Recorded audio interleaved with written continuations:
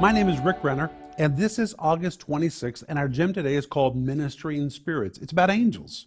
And our scripture is Hebrews 1:14, where the Bible says, "Are not they ministering spirits sent forth to minister to them who will be heirs of salvation?" Well, heirs of salvation are you and me. We're believers, we're the heirs of salvation. And this verse says, ministering spirits are sent forth to minister to us. That word minister is the Greek word diakonos, a word that was used to describe high-level professional servers, usually in restaurants or in palaces. They understood their job was to serve the whims, the needs, the wants of their masters. And they served them professionally, and they served them excellency. The job of these servants was to provide anything they needed. And now this same word is used to describe the ministry of angels to us.